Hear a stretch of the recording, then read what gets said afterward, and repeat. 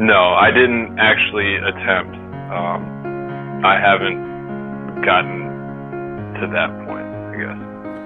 The courage, the strength that it takes to be open and honest about this. Instead of just, blaming myself that he's not here anymore.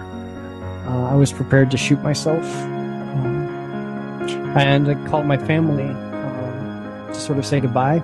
To be honest, I was scared reaching out for help because I was like, this could totally ruin my career. Somebody to have a more proactive approach, and that he was coming to me to be that person. They found him and he committed suicide. I just started screaming. I just felt responsible. Hello everybody, I am Tim Lawson, host and founder of the One Too Many Veteran Suicide podcast and project. We took a small hiatus over the Christmas break to make time for holidays and regrouping and just sort of settling down all the emotions that come with sharing and experiencing these stories with each and one of my guests. I'm proud to say that One Too Many Veteran Suicide is now on the Blog Talk Radio platform. Very excited to be here. Very honored that BTR invited us to be a part of their platform, their distribution. This means that we get to share these stories with more people, make a bigger impact, and get one step closer to preventing veteran suicide. Today's guest is a Marine Corps veteran. His name's Kevin Leverence. He's going to talk to us about how he uses a weighted blanket, how he has gotten into aromatherapy.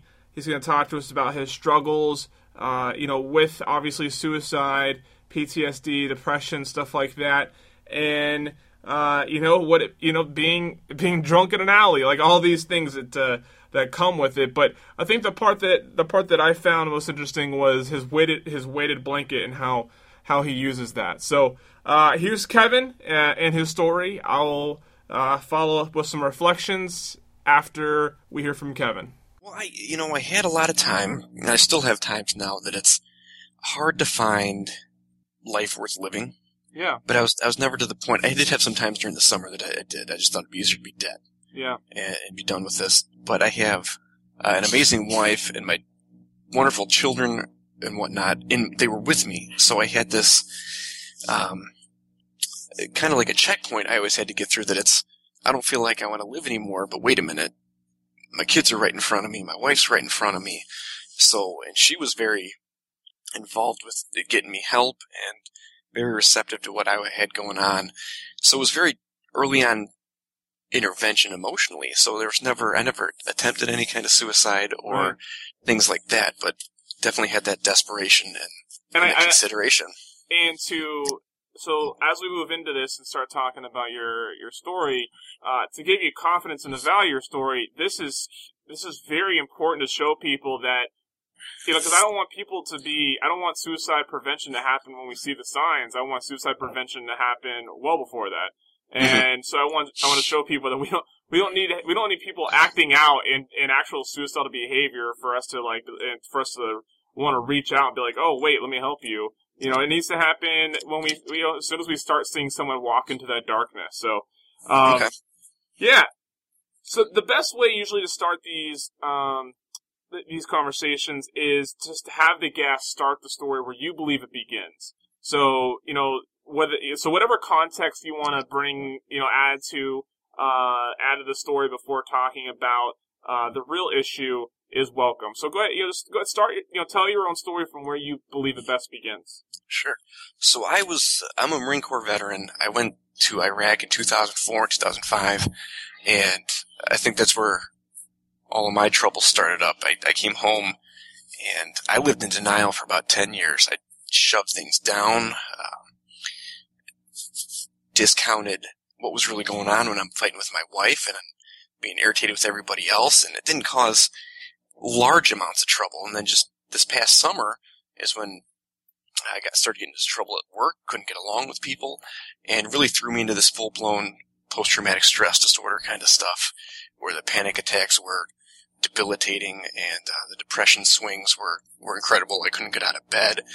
I came home from work one day. Actually, I came home early from work because emotions were just out of control. and sent my guns out of the house. That I had just felt so out of control of my emotions and how I was behaving that I didn't want to kill myself when I came home that day, but it was, these things can't be here. It was scary to have them in the house. So I had sent those away, and started, it was pretty quickly after that I started getting into some therapy, and my wife was there to be supportive and take care of me. But there were countless days that it was not getting out of bed. There's no good reason to get out of bed. And the frustration grew out of that because I have this wonderful wife. I have 3 beautiful children. I have a good job that I enjoy and feel fulfilled doing. But somehow, all of that doesn't matter because I don't feel like I want to live life anymore. So as therapy progressed, I had to go through the VA, and I have a specific behavioral program that I went through. And essentially, what you do is you re-experience this emotional trauma and learn how to process it a little more healthily than you did in the first place. And so it was kind of terrifying and frightening to go through that all these things that you buried down deep and hope to never talk about ever again start getting drudged back up, and you have to feel these things again. And it was scary, it was terrifying, and it made me, always in the back of my mind would creep up, but what's the alternative? You can deal with all this garbage, or, if you were dead, you wouldn't be dealing with all this garbage. You wouldn't have to deal with it then. So, the symptoms of the whole PTSD symptom stuff has gotten a lot better, but I'm still in this place that's not so dark as it was, but I have this new normal to adjust to, and I kind of equate it to going through the grieving process, where they talk about the 5 stages of grieving, that I spent my time in denial, and now I'm somewhere in between with depression and anger about things I have to do just to get through the day, and it's exhausting to do these mental exercises that by 2 o'clock I need a nap in the afternoon. To sleep at night, I have medication, I have aromatherapy, I have a weighted blanket. My wife bought me a 20-pound blanket that's supposed to help with overstimulation.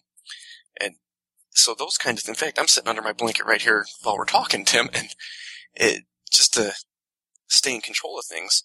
And it's a hard adjustment to think that that's how it is. This isn't a broken bone that you go to physical therapy for a couple weeks and then you're back to it. This is life, and there's days that gets really just overwhelming. That everything the difference is that I used to know differently. 15 years ago was nothing like this. I didn't have this kind of trouble. I felt like I had control of emotions. I didn't have to sleep under a weighted blanket and take medication. So it feels really defeating.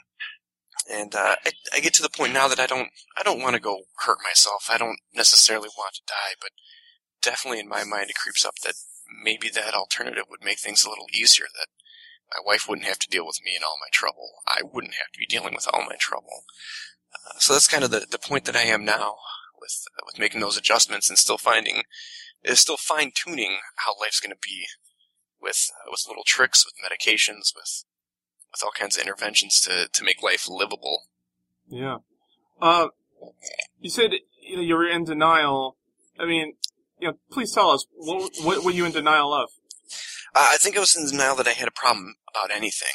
Hindsight being 20/20 is that I did not transition well back into society after my combat deployment.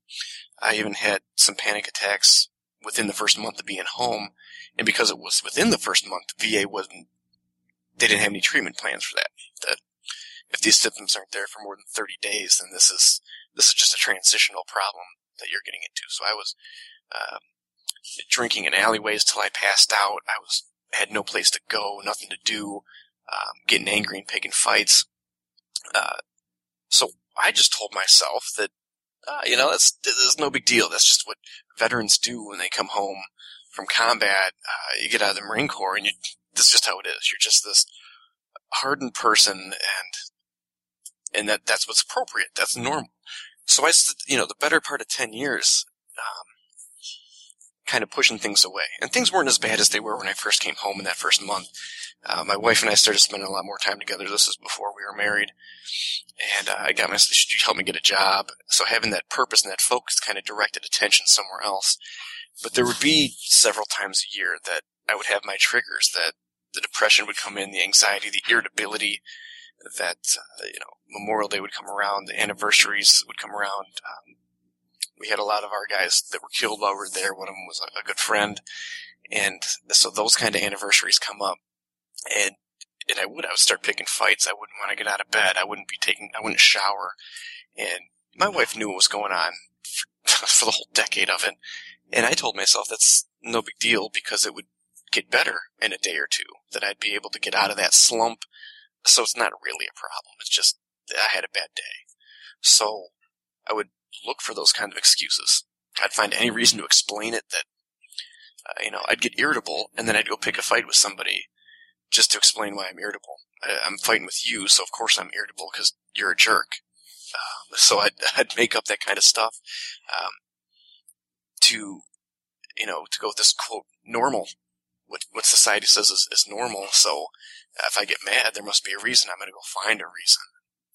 And I found out just how detrimental that was when I was on the edge the whole time, hanging on by a string, and then I started getting into some trouble at work, and that's what kind of snapped the string, and I didn't have any mechanisms to handle it in an emotionally healthy way, and it just shoved everything over the edge. That got to the point that my wife had been trying to nudge me for years. She tried to be gentle about finding help, and she tried to be stern about finding help. She tried the tough love about getting help. And then this trouble at work came down, and she stays home with her children, so I provide for the family.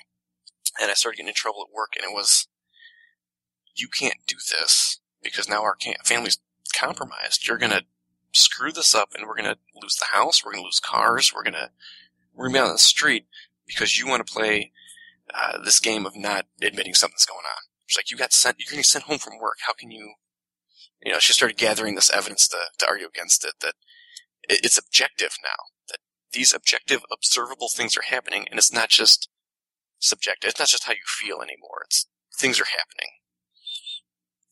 So, what was happening at work? Sure, I'm a firefighter and a paramedic, and it's a pretty busy department. I have a lot of patient contact with people needing help, various levels of help. And, somebody calls 911, and it's not for fun. Right. Whether it's a down, drag them out kind of emergency or not so much an emergency. This is somebody else's emergency. They believe it to be an emergency, so they've called 911. So you get there, and tensions are always high, and, perceptions are always off in these kind of stressful situations. And I had an interaction with this patient. Her mom wasn't there, but heard about it later and didn't care for the interaction. She thought we should have been doing more. So she complained to the city. The city looked into it. And during the course of the investigation, they asked me a few questions, and I answered a few questions, and it turns out that the details, I actually got in trouble for the details, that I didn't remember details properly. So I wasn't in trouble for how I treated a patient or the interaction with her. It was that we think you're lying. We think you're a liar. We can't trust you. You're a piece of garbage kind of stuff. And they ended up suspending me for that. And it wasn't even the suspension that did it. It was the investigation and the questions and those interactions about, what are you trying to do here, fella, were the questions I was getting. And that's what really was the push over the edge. So as long as I can maintain, I can be under the radar, I can hide some symptoms. And then this is what really thrust it over the edge, that I had a lawyer in front of me telling me, you are a liar. You cannot be trusted. You're not trustworthy. So all these horrible thoughts that I had developed about myself that I could deny because somebody else wasn't saying them, I couldn't deny them anymore. This was in my face now. So a period of time had gone between that interview and when I was actually suspended. So I had the anxiety of this suspension hanging over my head for probably a good month while I'm trying to work in high-pressure situations, in crisis response, and really, got to the point where I couldn't finish a day at work. I'd come home in the middle of the day, and that's when things really started getting concerning. That's when my wife really cracked down and said, "This is enough's enough here." You mentioned you found yourself drinking in alleyways. Yes. It's this just sounds like the end of a really bad anti-drinking commercial. And I don't mean to make it to poke fun of it, but how did you find yourself in that? Why not at home? Why not with friends? Why were you so isolated that you had to be in an alleyway?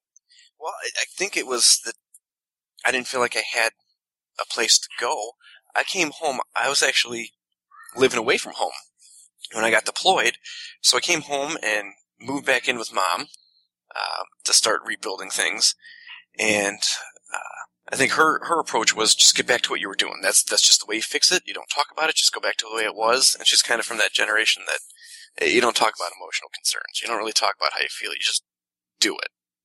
You don't get to feel it. So being at home might not have been the most supportive, and I think I was trying to get back to what I was doing. So I'd go visit friends who were away at college. They're finishing up college, and we'd go out and have fun at night, and then everybody would go home, but I didn't have anywhere to go home to. So I'd stop by the liquor store, get a couple more 40s, and sit in an alleyway where, hoping the police wouldn't bust me for drinking in public, and just where I'd find myself. Wow. Where I could hide it. Find a nice dark spot where I could hide what I'm doing, and which at the time I told them, no way this is wrong, but clearly if I was hiding in a dark spot, I knew it was wrong, I just wouldn't admit it. Aromatherapy. Mm-hmm. And I know I'm sort of jumping all around your story, but I'm just going down my notes as you were mentioning things. Sure. So let's jump ahead now to where you are now. You said you're using some aromatherapy. You're the first of my guests to mention this. What sort of aromatherapy you're doing, and how effective has it been? I feel like it's pretty effective, and I ended up there because I do not like medications. I think that's one of the things that scare me big time is, here's your psychotropic medications that you're on for the rest of your life, and I feel like that's what scares me about it. Is that I feel like I'm not me. If I need a chemical to be me, then that's not me. That's manufactured. So I try to stay away from the medication as much as I can. And again, my wife, this woman's incredible. She suggested that. She said, "Why don't we get you some lavender? Lavender's supposed to be calming, and we can put some on your pillowcase. It started out with just the oil. I would drip a couple drops of oil on my pillow at night, and it would be helpful that, there weren't so many night terrors. Bad dreams would still come up. There wasn't so much tossing and turning to get to sleep. And now I put it in a diffuser, so it turns it into a mist in the bedroom. And it's, I think it's really nice. For me, whether it's psychosomatic or it's legitimate, I feel like it's effective for me. And so much to the point that we bring the diffuser out of the bedroom, and lemon scents are supposed to help with energizing and uplifting mood. So we put lemon out in the diffuser out in the living room in the morning. As soon as I get up, the lavender comes out, the lemon goes in. We've even branched out to a few other ones now that Christmas time is coming up. We have a couple pine ones that we put in there. So it smells like Christmas tree. Those are supposed to be more centering and balancing kind of things. For me, the pine for me is more that it smells like a Christmas tree and I enjoy it. But definitely the lavender at night, and being a fireman, I sleep at work, so that was one of my big concerns. I spent a good 3 months, 3 or 4 months away from work this year, getting this kind of treatment. So that was one of my big concerns going back, was that I go to sleep and I'm out of control. I have these nightmares. I have these terrors. I find myself wandering. I wake up somewhere other than I went to sleep. So these were some of the suggestions that my wife Kathy came up with, was why don't we get you some lavender, and maybe that'll help you relax and you can get into some sleep. And so I feel like the essential oils have been helpful. Like I said, whether it's in my head or not, it works for me. That's really interesting. I'm actually going to put that to the test. I'm going to get some lavender and then some lemon, and I'm going to see if I sleep better and if I become more energized. Go for it. I think You know, if nothing else, then your house smells nice. Yeah, that's what I said. Like, it's so low risk. That's awesome. It is. It is, and I really do. I'm not much of a naturopath or anything like that. I mean, I'm in the medical field. I start IVs. I give people medications. I believe in the science of modern medicine. I just don't. It's kind of contradictory that I don't like it for me. I guess not good for the goose, good for the gander kind of stuff. But I guess the difference is I do it in the acute, short-term sense. I don't prescribe long-term medications. I don't treat chronic illness. I treat right now kind of stuff. So yeah. The idea of looking at these alternatives is, like I said, I've never been huge on alternative medicine, but I'm starting to open up more to some of those ideas. So it sounds like you have a few things established into your routine to aid your mental and emotional health. So what are other parts of your daily practice? From when you wake up to when you're going to bed, what are some things you find yourself either routinely doing or deliberately doing each day to help build that health? Well, I've always been good. I've always been a big exerciser. I used to like work out. I love to run. So that really fell off. It was just this past summer when I had all this bad stuff, and the depression got that bad. I've been making a big push to get back to that, both for the mental clarity that I get that comes with running, that I can't do things. I can't distract myself. I have to be in my own mind, and I have to sort things out, or nothing's going to make sense. So I do enjoy going for good 5, 6, 7 miles just to clear my head and organize thoughts. That and get the endorphins going and feeling good with that. The afternoon time comes and I get out the weighted blanket I mentioned. It legitimately is a 20-pound blanket full of. It's kind of like the bean bags you play with the game, all kind of sewn together into a big quilt, and I go spend some time under that. I feel like I'm getting exhausted, I'm getting run down, and I'm losing that kind of steam from keeping it together most of the day, and that's when depression starts trickling in a bit more. So I get under the blanket mid-afternoon or in the evening, all evening. We put the kids to bed. My wife and I are watching TV and eating some popcorn. I'll get myself under the blanket to come back down and get ready for bed. So what is that blanket doing for you? My daughter sees an occupational therapist because she has sensory processing stuff, and what her issue is that her nervous system just gets overstimulated. To take in so much of this, it can't process it the right way, can't make sense of it, and it becomes overwhelming. So the occupational therapist has the weighted blankets, and she says, "Why don't you try these with your daughter?" And my wife mentioned me, and she said, "Well, yeah, here, get this big one for your husband, try it for him." And what it's supposed to do is that kind of pressure, it kind of resets the sympathetic nervous system. So your fight or flight response is part of your sympathetic nervous system. So when your heart starts racing, your breathing gets fast, things like that. That's all sympathetic nervous system. So it's supposed to suppress some of that reaction. That it brings it back to an appropriate amount of stimulation for the environment. That I can lay under this. It kind of brings heart rate down, brings respirations down, brings blood pressure down a little bit, and I think also part of it is that it's not easy to move under a 20-pound blanket, so you have to be still for a little bit. Right.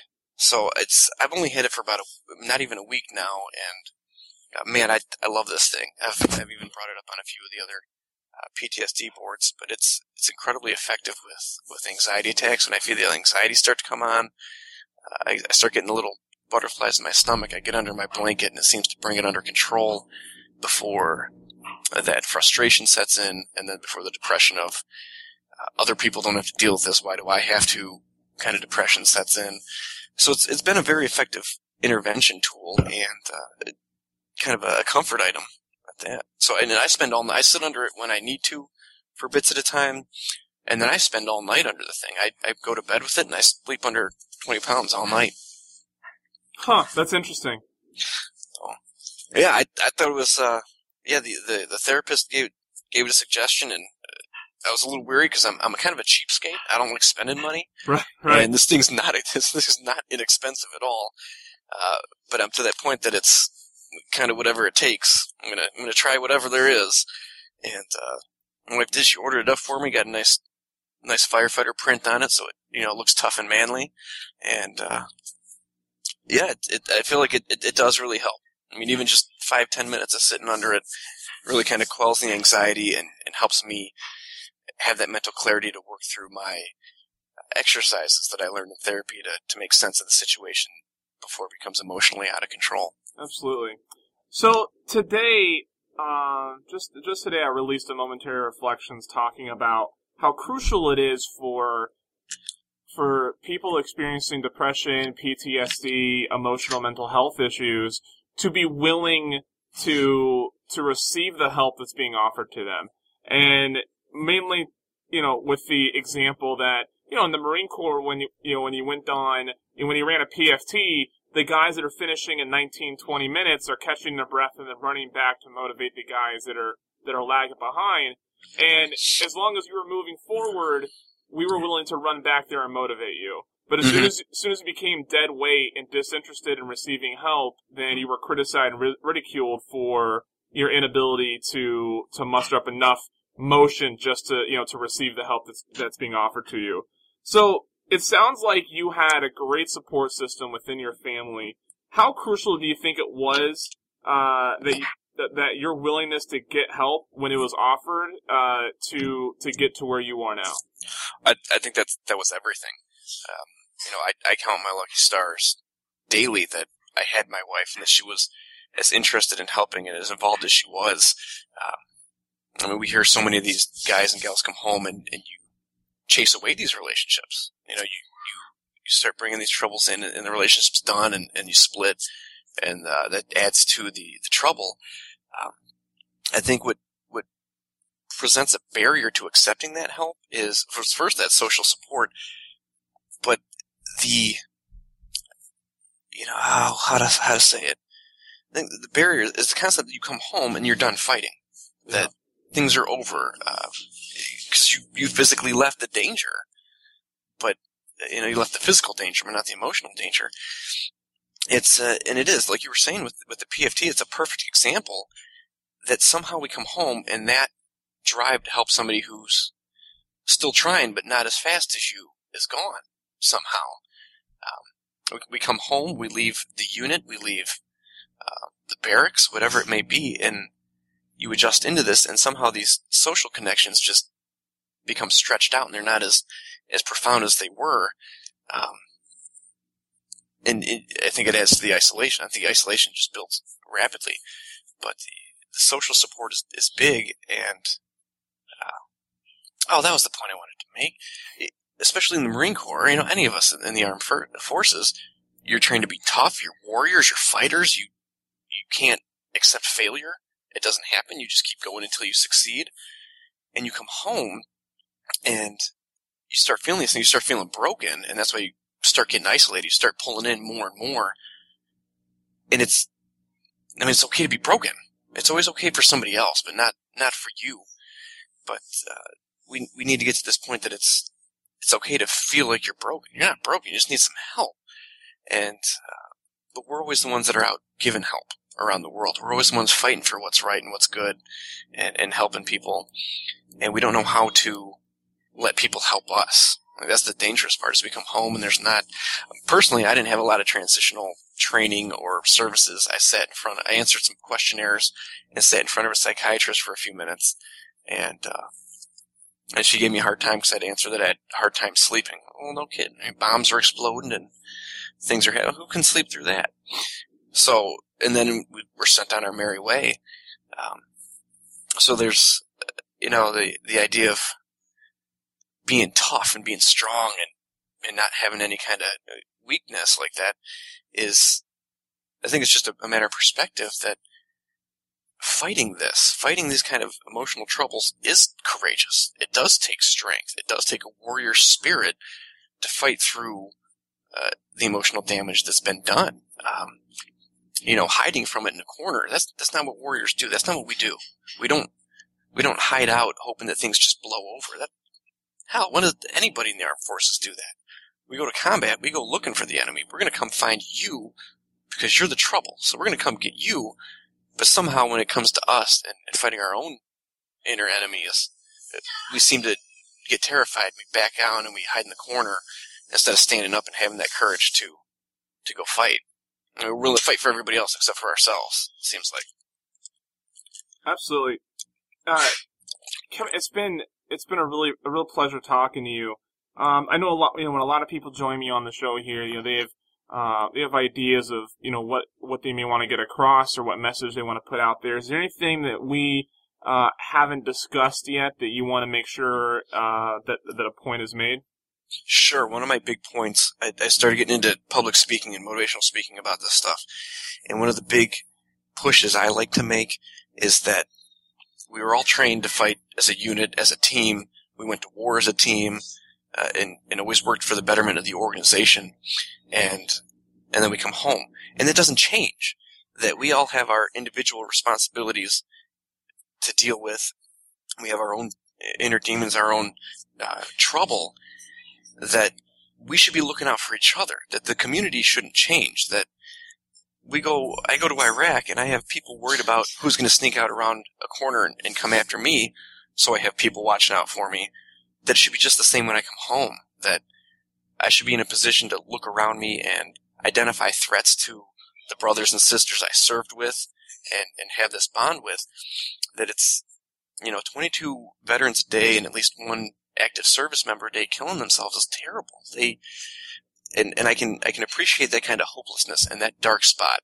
And I say us as a community, that's our failing. That's our shortcoming, that we should be reaching out to these people before it gets to that crisis spot like you were talking about. And if there's anybody that should understand how any of these hopeless, desperate veterans is feeling, is another one of us veterans. So to kind of shrink down and back away from that calling is doing a disservice to our community and our brothers and sisters. So it's on us to call up old service members that you haven't talked to in a few months, a few years, and say, hey man, how you doing? I still care about you. I'm still glad you're alive. And, I think we need to get over the unfamiliarity with emotional health in such a, with the veteran community. It's just so tough. We're hard. We don't feel things. We just do. We're not rocks. We're people. Yeah. And we need to get over that. So I think that's my big message, is we need to be looking after each other a lot better, especially with, scandals with the VA. We can't always count on the government to take care of everything. And we never have. You go to combat, you get a mission, and it doesn't matter what supplies you have or don't have, you still go accomplish the mission. So when we come home, maybe we don't have all the professional services that we need that are readily accessible, or maybe guys aren't ready to go get those services yet. And that shouldn't be what slows us down. We should be looking out for each other and reaching out to each other and letting everybody know you're not alone feeling this way. You're not alone while you're feeling this way, that people care. People understand. I haven't yet gotten the opportunity to try out aromatherapy, but it is something that I'm interested in trying out, and I'll have to follow up with Kevin to see how it's been working for him. I hope you really got something from Kevin's message. Again, I really appreciate him coming forward and sharing his story. If you are interested in sharing your story, if you're a veteran who's experienced suicidal behavior and you want to share your story so that way other veterans can know that they're not alone and help us remove the stigma around this crisis, if you're a friend or family member of a veteran who took his own life and you want to make sure that their story is remembered and honored, please go to onetoo-manyproject.com. That's ONE, the number 2, manyproject.com. And you can click on contact. There's other ways on the website for you to get a hold of me. Contact me. Let me know you want to be involved, and I'd be more than honored to have you on and share and help you share your story with my audience. I definitely want to be able to use this platform to promote organizations that I think are doing great things in the veteran space. I want to reiterate my support for the Soldiers Project. www.thesoldiersproject.org. They provide free, confidential, unlimited psychotherapy to service members and post 9/11 veterans and their loved ones, including girlfriends, boyfriends, siblings, etc. They see people prior to, during, and following a return from deployment. They serve all branches of the military, regardless of discharge status. They do not require any DD-214s or other documentation, and their therapists are licensed clinicians who work in private practice and donate their time to serve those that have served. The Soldiers Project has been in contact with me. We have exchanged a lot of different ideas. We're looking for ways to collaborate. I've been having an opportunity to get a little bit of insight on what they're doing as an organization, and I really admire it, and I want to give them my recommendation for anybody who's looking for an organization to support, be involved in, to monetarily contribute to. So thesoldiersproject.org is what you need to be checking out this week. I'm gonna stop this one here. I have Momentary Reflections coming out again tomorrow. There's Q&A coming out on Thursday. We're back to our regularly scheduled programming: the Tuesday story, the Wednesday Momentary Reflections, and the Thursday Q&A. If you want to stay up to date on the One Too Many Project and the podcast and everything that I'm doing inside of the veteran space in my efforts to help prevent veteran suicide, you can go to onetoo-manyproject.com and subscribe to the mailing list. You can ask a question. There's other ways to get involved. All of this is only possible if other people get involved with me. So please come do that. Thank you for listening. See you tomorrow.